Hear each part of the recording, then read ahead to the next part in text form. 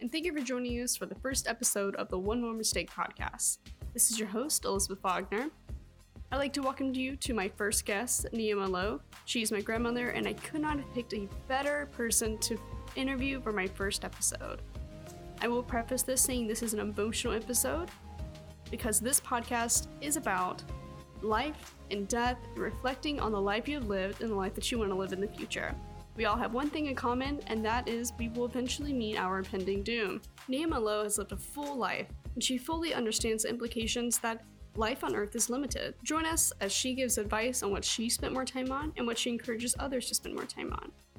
And without further ado, if you could relive any moment in your life, where would you go? When my husband gave me my engagement ring. And to go off of that, when did you know you were ready to marry? Or when do you think someone else is ready to, marry? I think I was much more ready to marry because of the experiences I'd had being an Army brat. And much more mature than most of the girls my age. At 18, I was ready to be married to this particular person.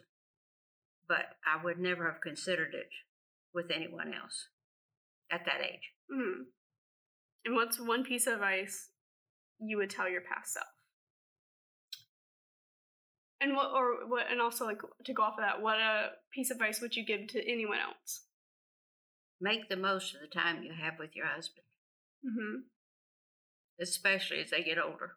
What's the most valuable item in your home that is worth less than $1? Probably one of my dishes in the kitchen that I've had since I was a teenager. Okay. But it's actually a little teapot. What's the most memorable person you've met in your life? I think you are. Really? Yes, you have so many facets and you explore so many facets in your life. And most people are one-timers. They either like their work or they have a hobby. But you are much more diversified. Thank you. That was a surprise, wasn't it? I was very surprised. I was like, there's so many people you could have picked from this. Nope, nobody more than you. What do you need right now to make everything better? Actually, I just came from a luncheon. Mm-hmm. And I'd forgotten about it. And when my friend called and she said, Naoma, you can't forget it. Get as you are and come and see me. Have lunch with us. Mm-hmm. That is memorable. Mm-hmm. And that's the way so many of my friends treat me. I don't know if that's the question you're wanting to ask, but when people fill my life with time with me, it means a lot to me. Mm-hmm. And I have many grandchildren and children that do that, so I'm not hurting in any way. That's great. What is something you've done this year that you never thought you'd do? Coming up on the end of the year now.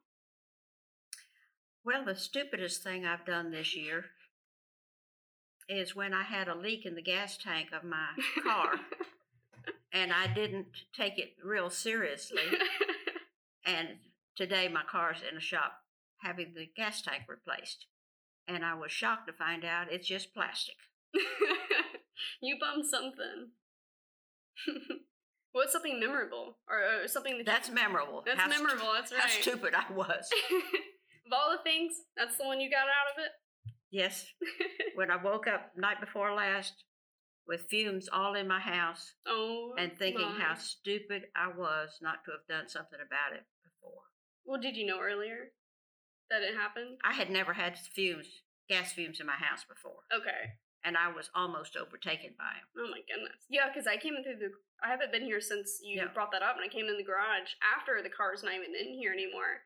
And I was like, what is this? I thought it was like perfume, like you emptied out an entire air freshener bottle. And I was like, but I get it, that it was like an alcohol smell, but gasoline definitely, as soon as you told me that, that was strong. I poured a lot of stuff on it trying to get rid of it.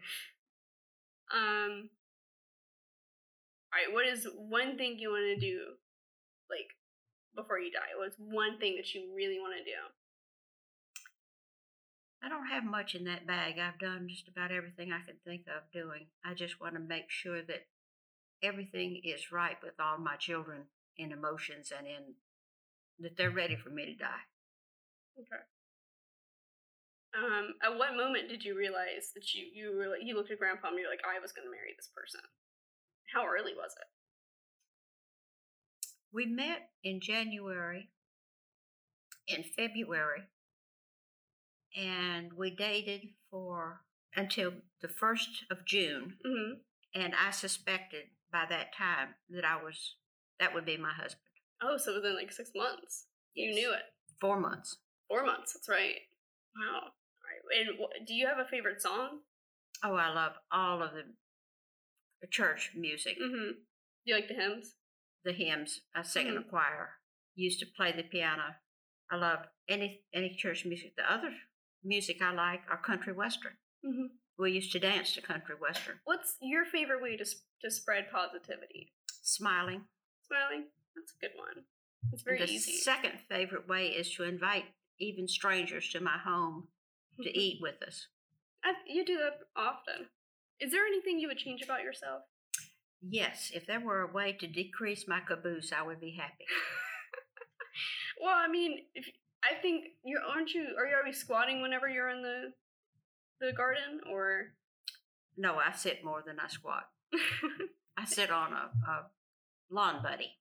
Okay, but hey, that's helpful. Oh, yes. That's why I don't have any more knee trouble. Yeah, weren't you always using your knees on the knee pads? I was always on my knees. I used to pray at the church on my knees, but I don't do that anymore because when one of them is metal, you don't pray on it. Oh, when you're in a bad mood, do you like to be left alone or do you like people around you? It depends on what caused the bad mood. That's I think that's the same for me too, and for most people. If you're upset by someone, you just want to be left alone. But if you're sad about anything that went on that's not around people, I think it's best to get your mind off of it. Right. Is what you're doing now, what you used to do, what you wanted to do growing up? I never thought about being this old.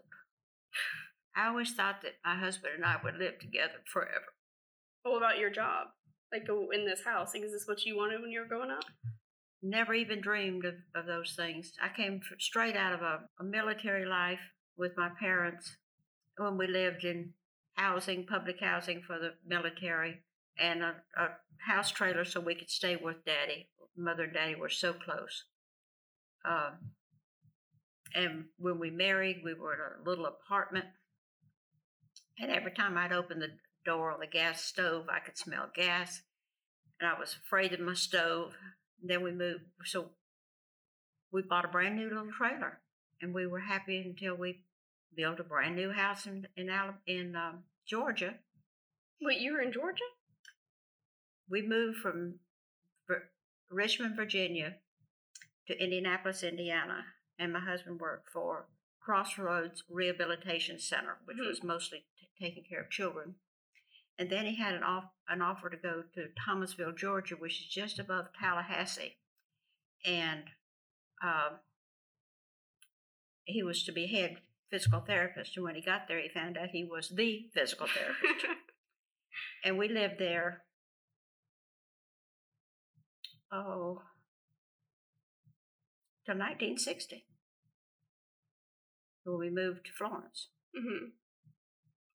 So what was your question? Well, I was asking we built a lovely home there. Mm-hmm. Then we came here and rented a little while, and then we built another very adequate home, and then Don had the man commissioned to design this house on this lot. And you built this? And this is a dream home. Yeah. This is a one of the kind. Nobody else has this. No, she went to go take a phone call, but when she got back, I asked her about a very small bottle of hand sanitizer that seems like it's been there for a while. And this was the story she had to say. A hotel we stayed in Kansas, and I brought it back, and it was back in my cabinet for a number of years.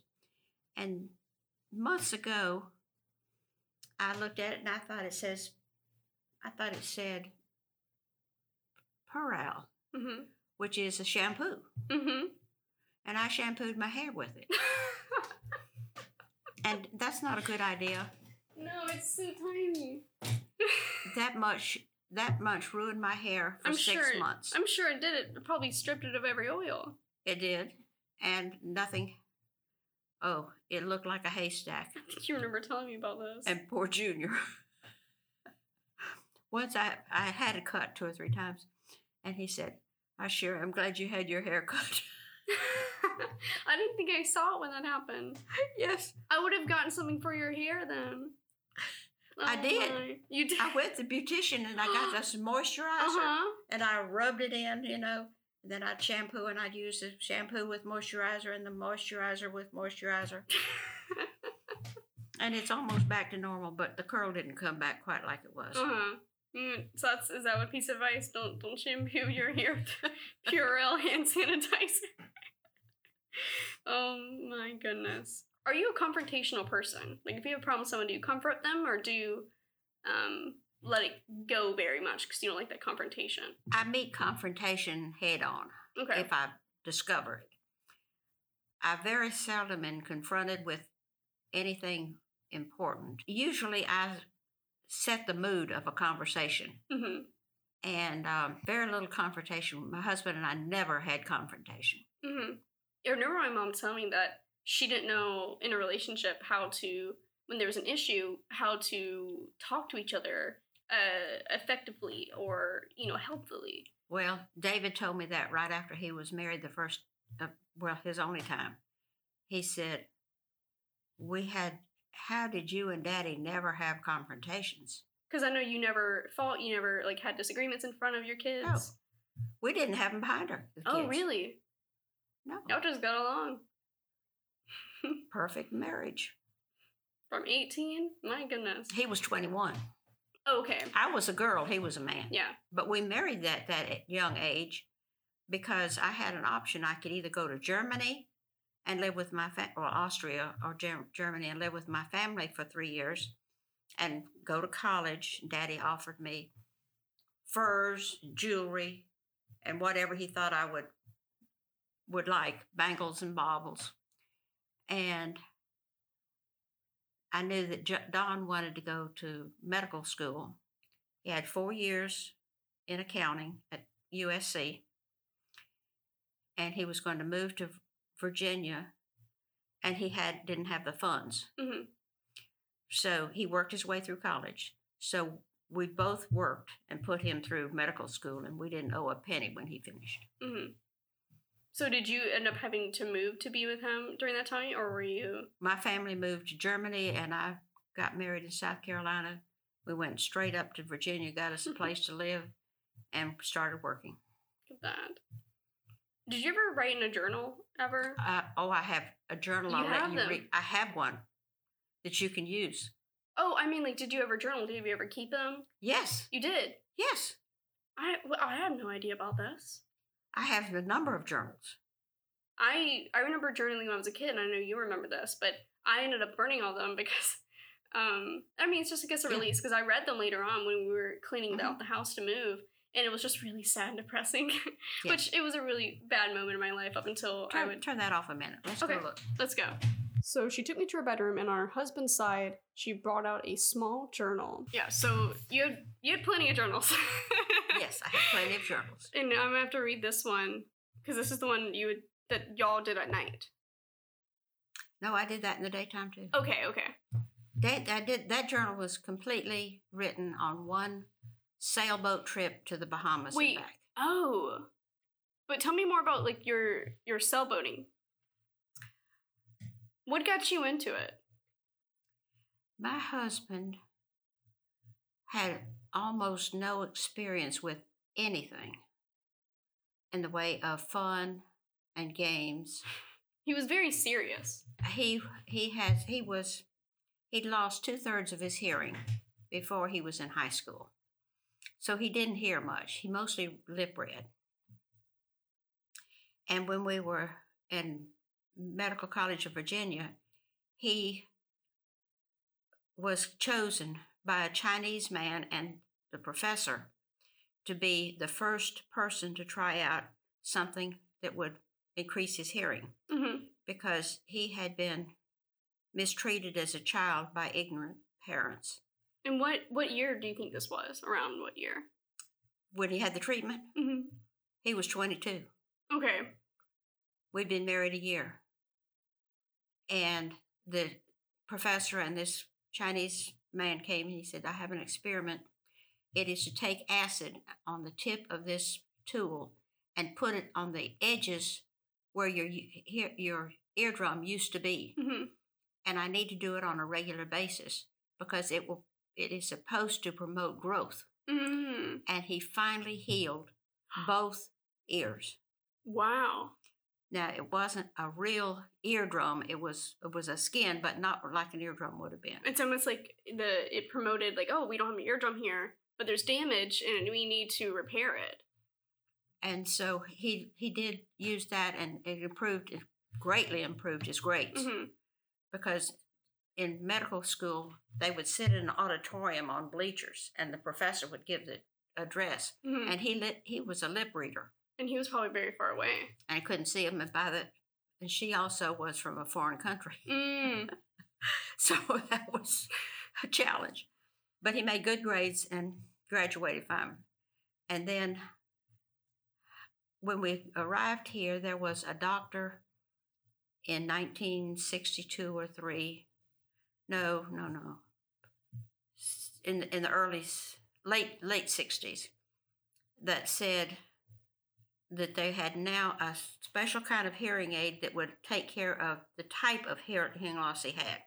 And so he did something to him, and then in the long run, he had hearing aids and was able to hear much better. That's all about his hearing. But with the sailboat. And so on the sailboat, because of not having eardrums in good shape, he was a scuba diver too. And he would dive and bust his eardrums, and then they would grow back. He would dive and burst his eardrums, and they would grow back. But let's go back to Thomasville, Georgia, where we were. And he loved the water sports. So we saved up and we bought this real wonderful little ski boat, black and white, all plywood, beautiful thing. And I would drive the boat with my baby up under the front end of it in a life jacket. And he would ski, and he was a wonderful skier. In fact, one time we went to a special Magnolia Gardens down there in Florida, and my daddy was driving the boat. He was skiing. We got permission to go into it. And all of a sudden, I heard over the loudspeaker, the ski show has not started yet. He was out there doing all these ski trips. He was a wonderful skier. So he loved the boat. He loved water. And then in 1978, he dived on the city of Richmond, and they confiscated all of the materials off the city of Richmond that was of any value. It was a boat that was carrying the entire contents of a hardware store down to the islands. And it went down in a hurricane off the coast of South Carolina. And they rescued all the metal off the boat and sold it. And he and a team, they were called the Neptune Devils. They did all of that. And so we have a lot of treasures that came off of that boat. I hadn't heard of that one before. You what? I didn't know he scuba dived like that. Oh, yes.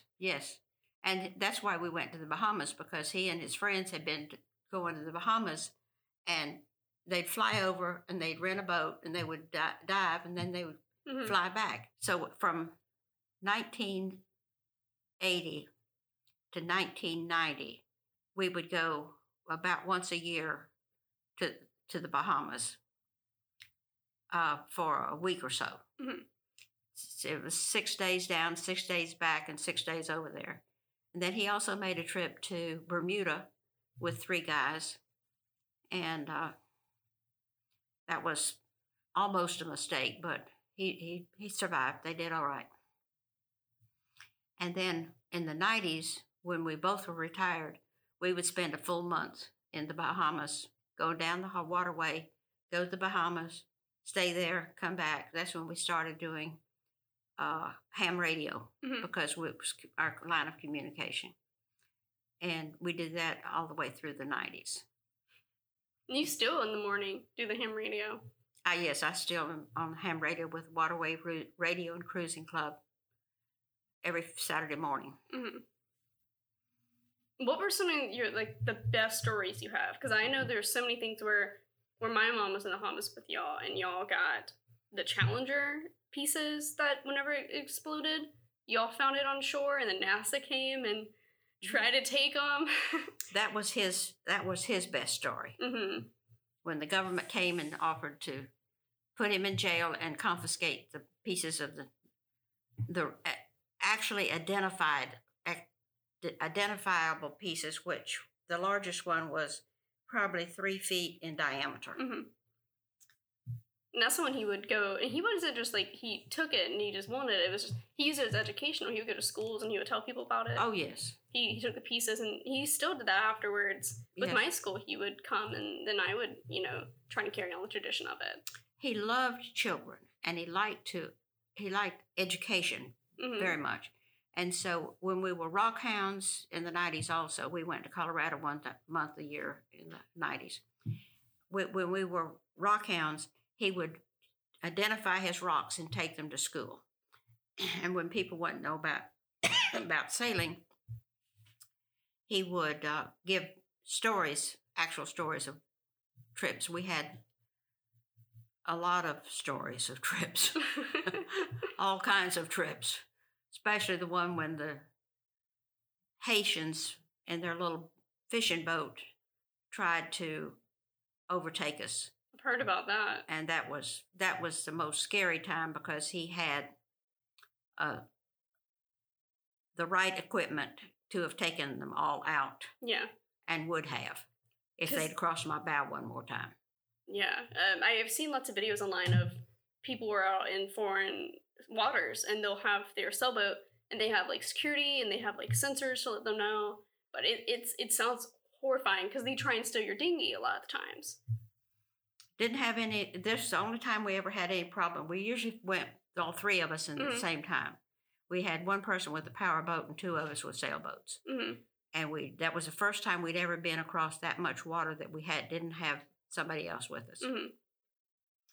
After that time, every time we went down, I would fly back, and some friends of his would fly down, and they would bring the boat back. Okay. So he was able to share his sailing experience with all of them. Do you have anything on your bucket list this year? So for the next year, do you have anything that you're I want to do? If I could go on a trip with family members or another couple, I'd like to take another cruise. Oh, okay. I know that when all this ends, we should go down to New Orleans again. Yes. And we've been meaning to, but just one thing came up after another. And I have wonderful friends down in New Orleans. The whole experience with all the Vietnamese is another whole lifetime. I mean, we've been meaning to for at least the past 2 years, but it's just been harder. Well, I've told them that with you in school, we can't do anything because Susan's married now. Yeah. And she wasn't married at that time. Yes. And the 3 of us could go down and we could have a ball. Yeah, we could. It would just be the girls. And they didn't have any of the what is it they had for Chinese New Year?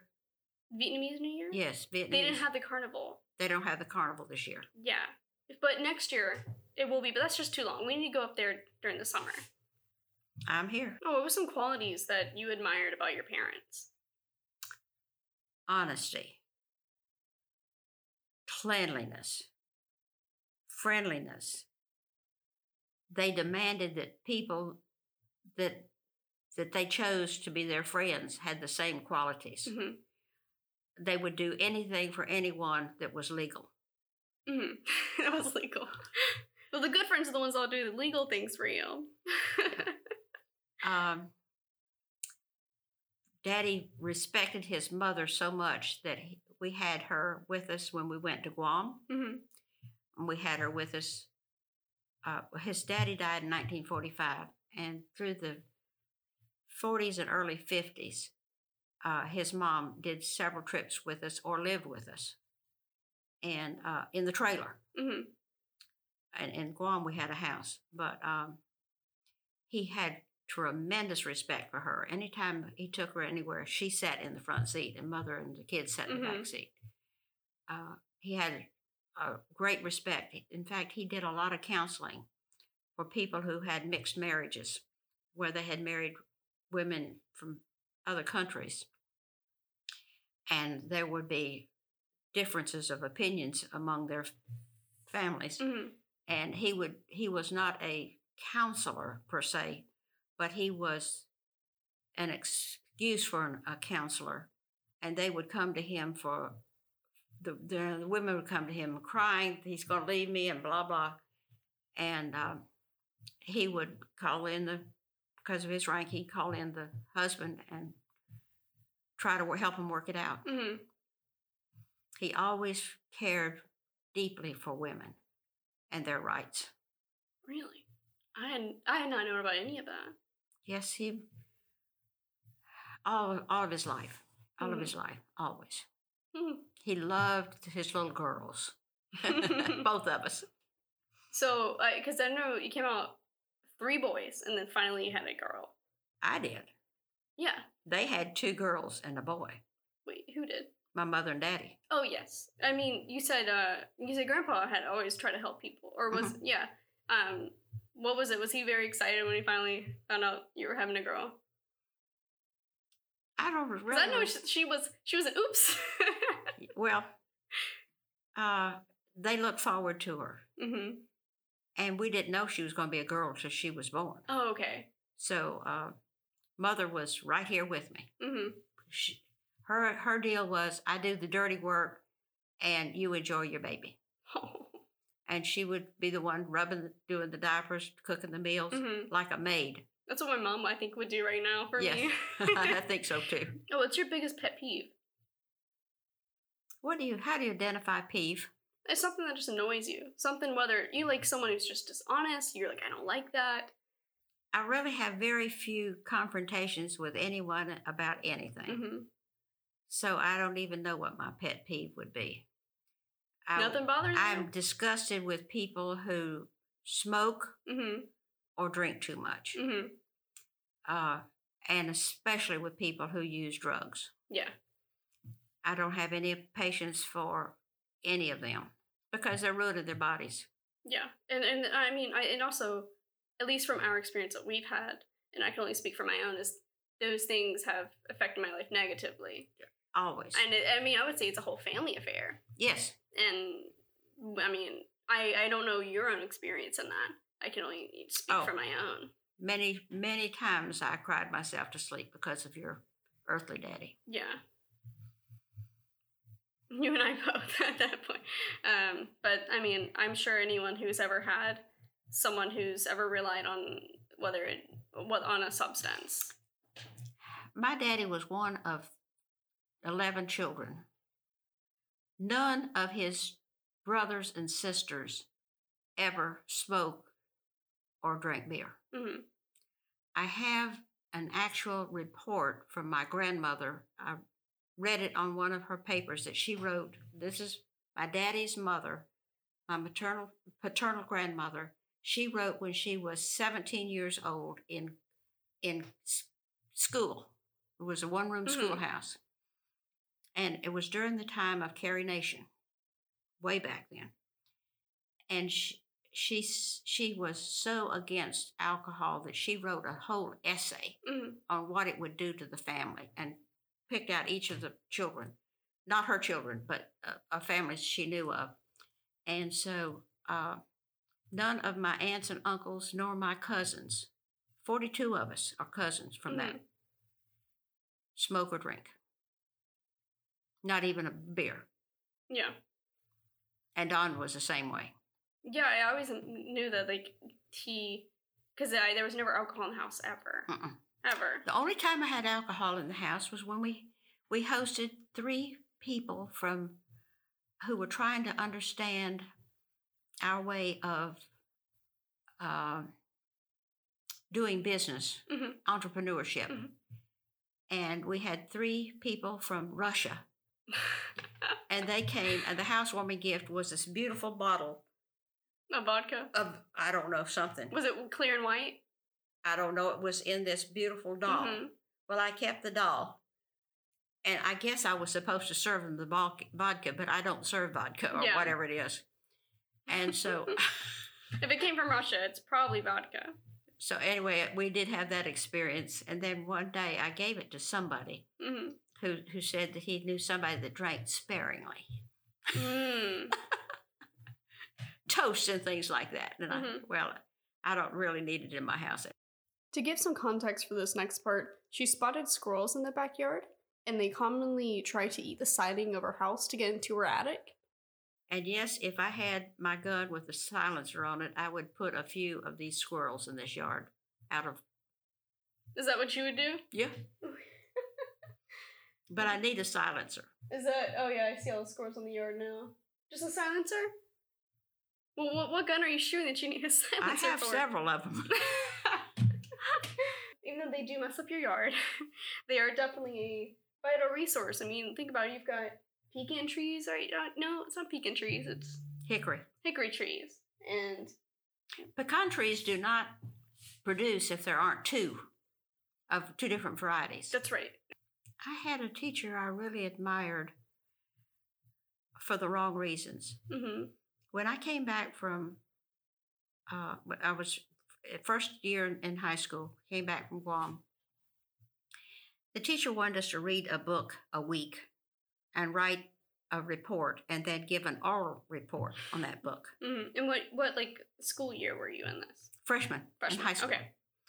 And so after about 2 weeks of this, I realized that my eyes were not all that good, but I just told her that my eyes were bad enough that I couldn't read that much. Mm-hmm.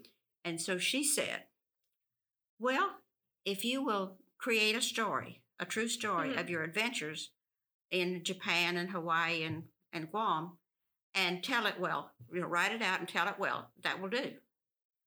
So I thought, well, that's probably harder for anybody else but me, but I love it.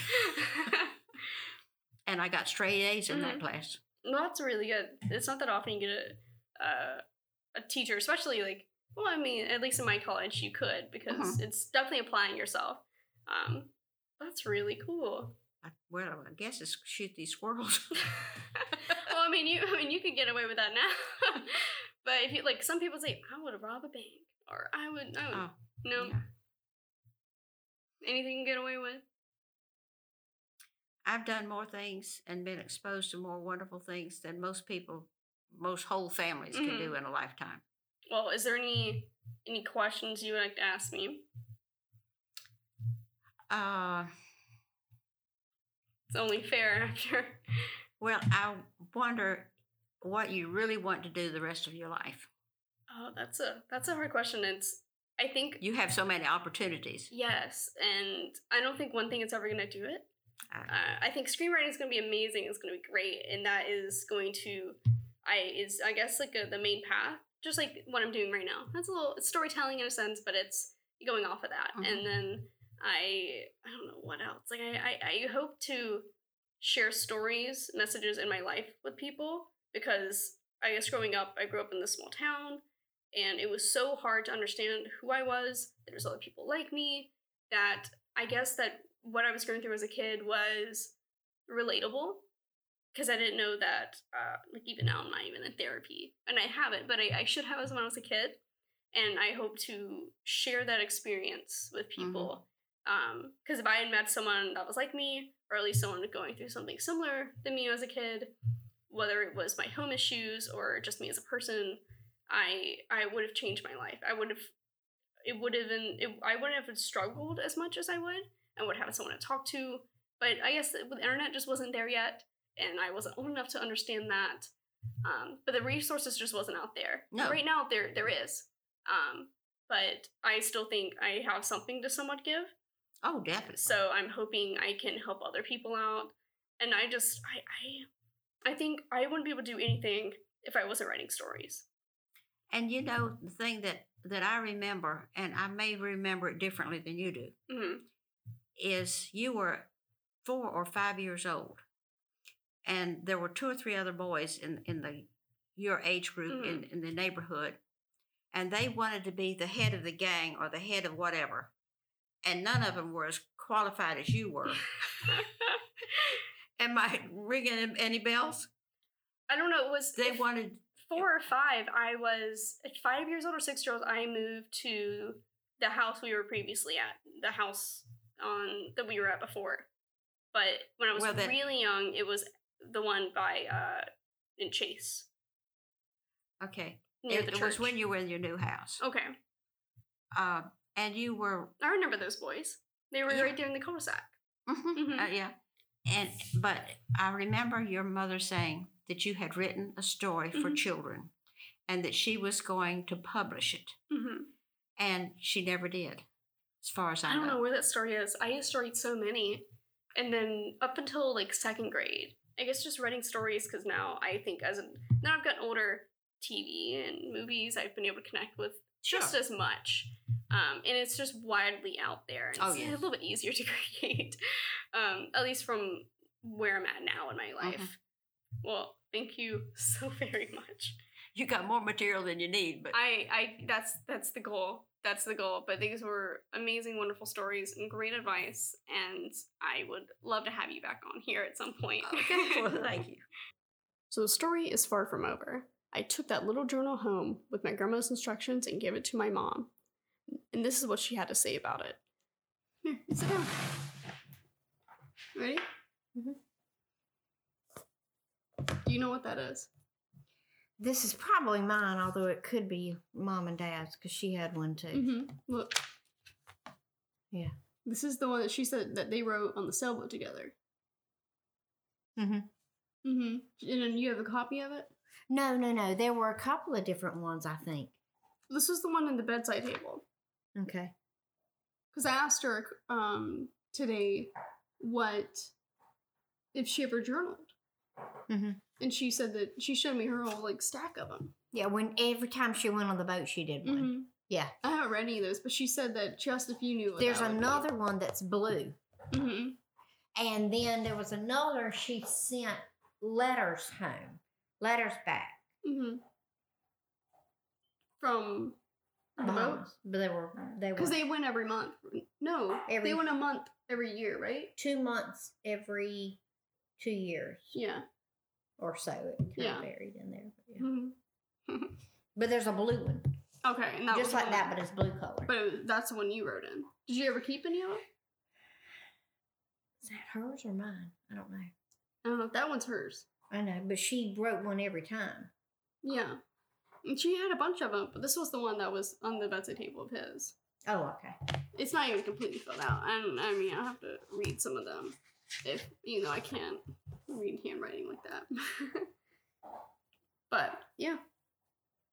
She writes tiny. Yeah, I was wondering if there was a difference between the handwriting that you could see. Because this seems pretty normal.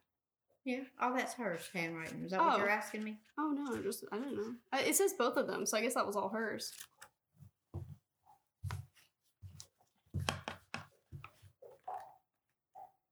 I never knew that Dad wrote. He did, apparently. He had his own journal, too. Okay.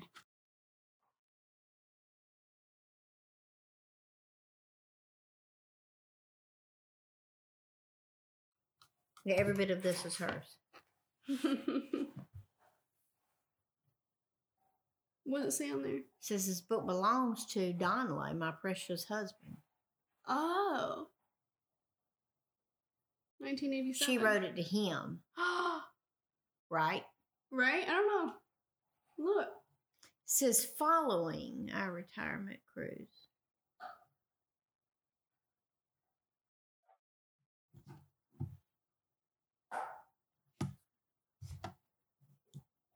I hadn't read this one before. Because this, she wrote to him. This is not, her other ones were, we are in such and such a place. Like, we're in Hopetown, this is what we did, and we're going to go to Green Island, or we're going to go to, not Green Green Islands in Santee. It's Green Turtle.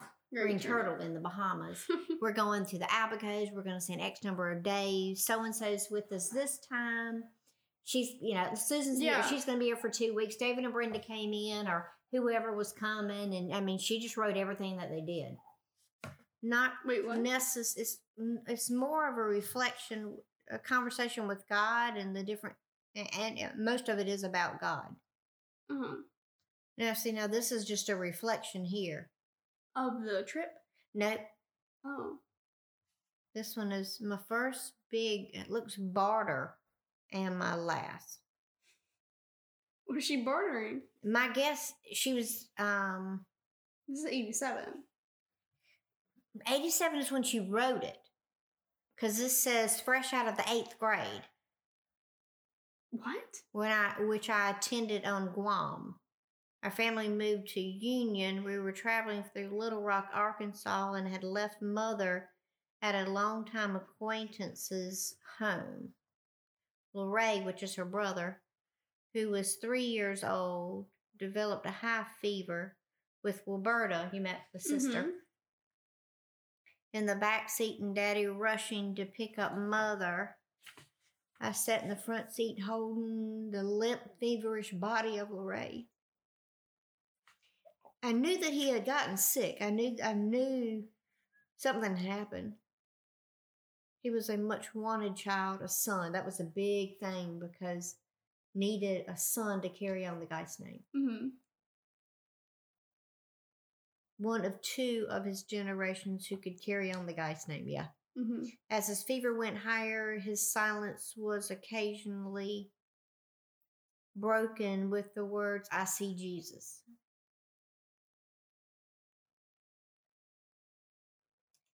And he made weak attempts to raise his body. I promised God if he would let my brother live, I would praise God.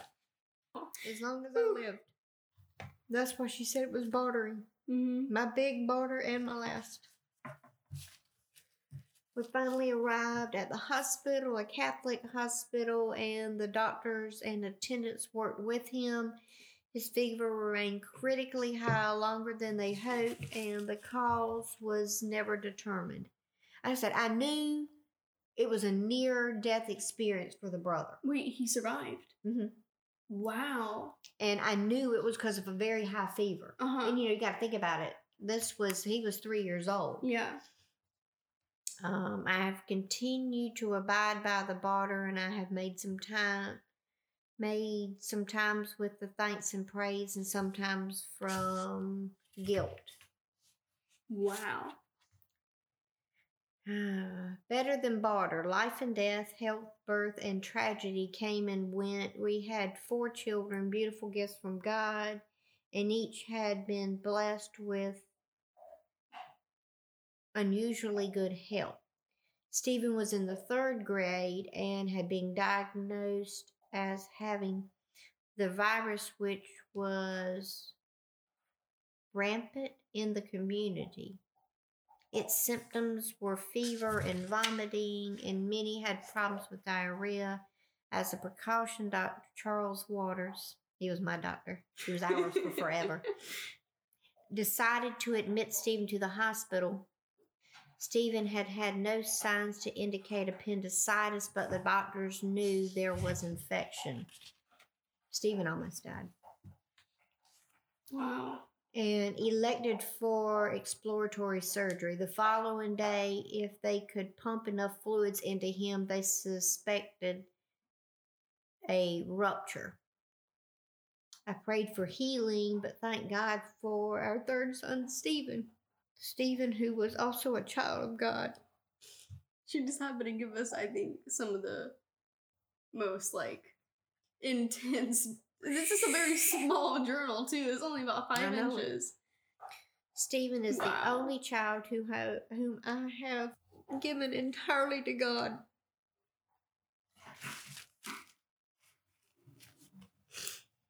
I felt like Samuel's mother. The mother she's referencing here is Hannah from the Bible. And Hannah prays to God for a son and says if he gives her a son, she will dedicate him to the service of him. in which he does grant her a son. I felt God saying, Stephen is my child also. I love him and I have plans for him.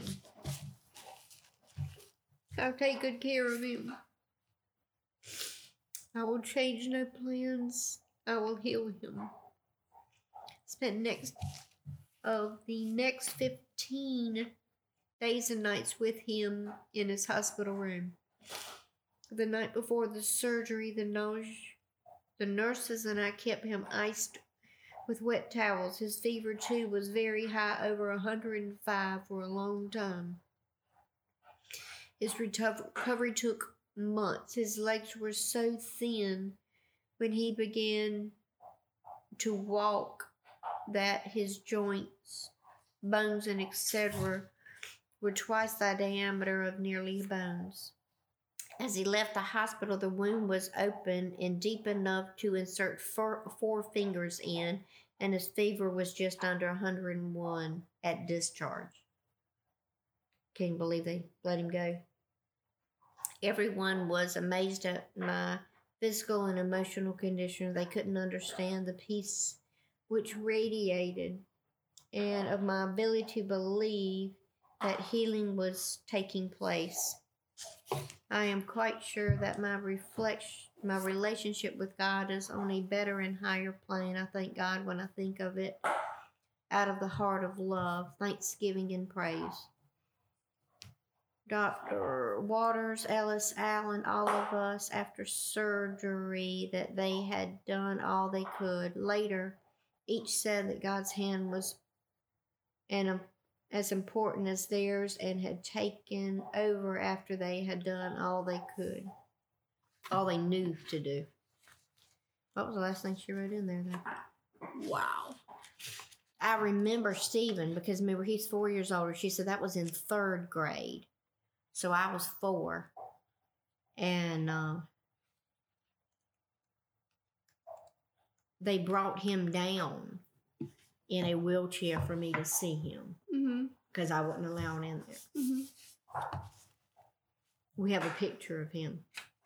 And when I say skin and bones, he wasn't but skin and bones. I never put together, like she put in here, about why her brother with a high fever, and then her son with a high fever. Yeah. Never knew she made a barter with God. So there we have it. At the end, you can't barter for more time, so live it as full as you can with the people that you love.